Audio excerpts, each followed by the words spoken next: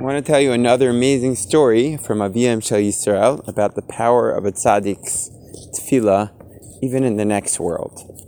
So, there was a student of Rav Eliyahus, and unfortunately, his son was born with a lot of physical problems. His blood had some sort of serious issue, and for that reason, he was very weak. He could only eat. He couldn't really eat. He had food being put into his ear, and all sorts of treatments were being tried to somehow help this little child, but it was a very, very hard situation. And the father, of course, was in extreme pain about this, very sad. And he decided one day to go to the tziyun, to go to the grave of Rav Eliyahus, just like so many people did just 2 days ago, to pray.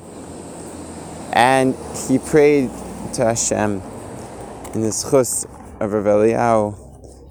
He asked for help, that the tzaddik should pray in the heavens, wherever he's at, that Hashem should help.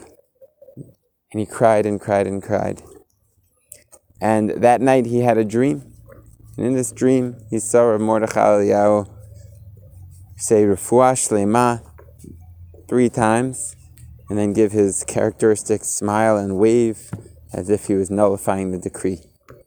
That morning, the nurses called back, and they say that the situation of the baby had gotten much better, and they were already thinking of taking him off of the treatment and giving him normal food.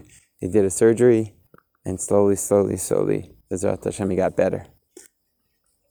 Gewalt. So, another story to mechazik us in the power of a tzaddik. Remember that we can all become tzaddikim, and our power of prayer and our power of tears.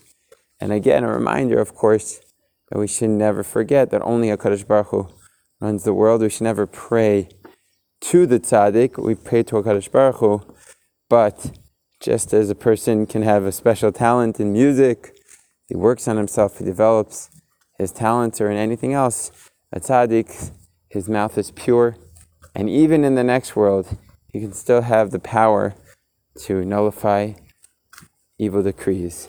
Hashem should bless us with emunah in tzaddikim, and emunah in HaKadosh Baruch Hu, that anything is possible.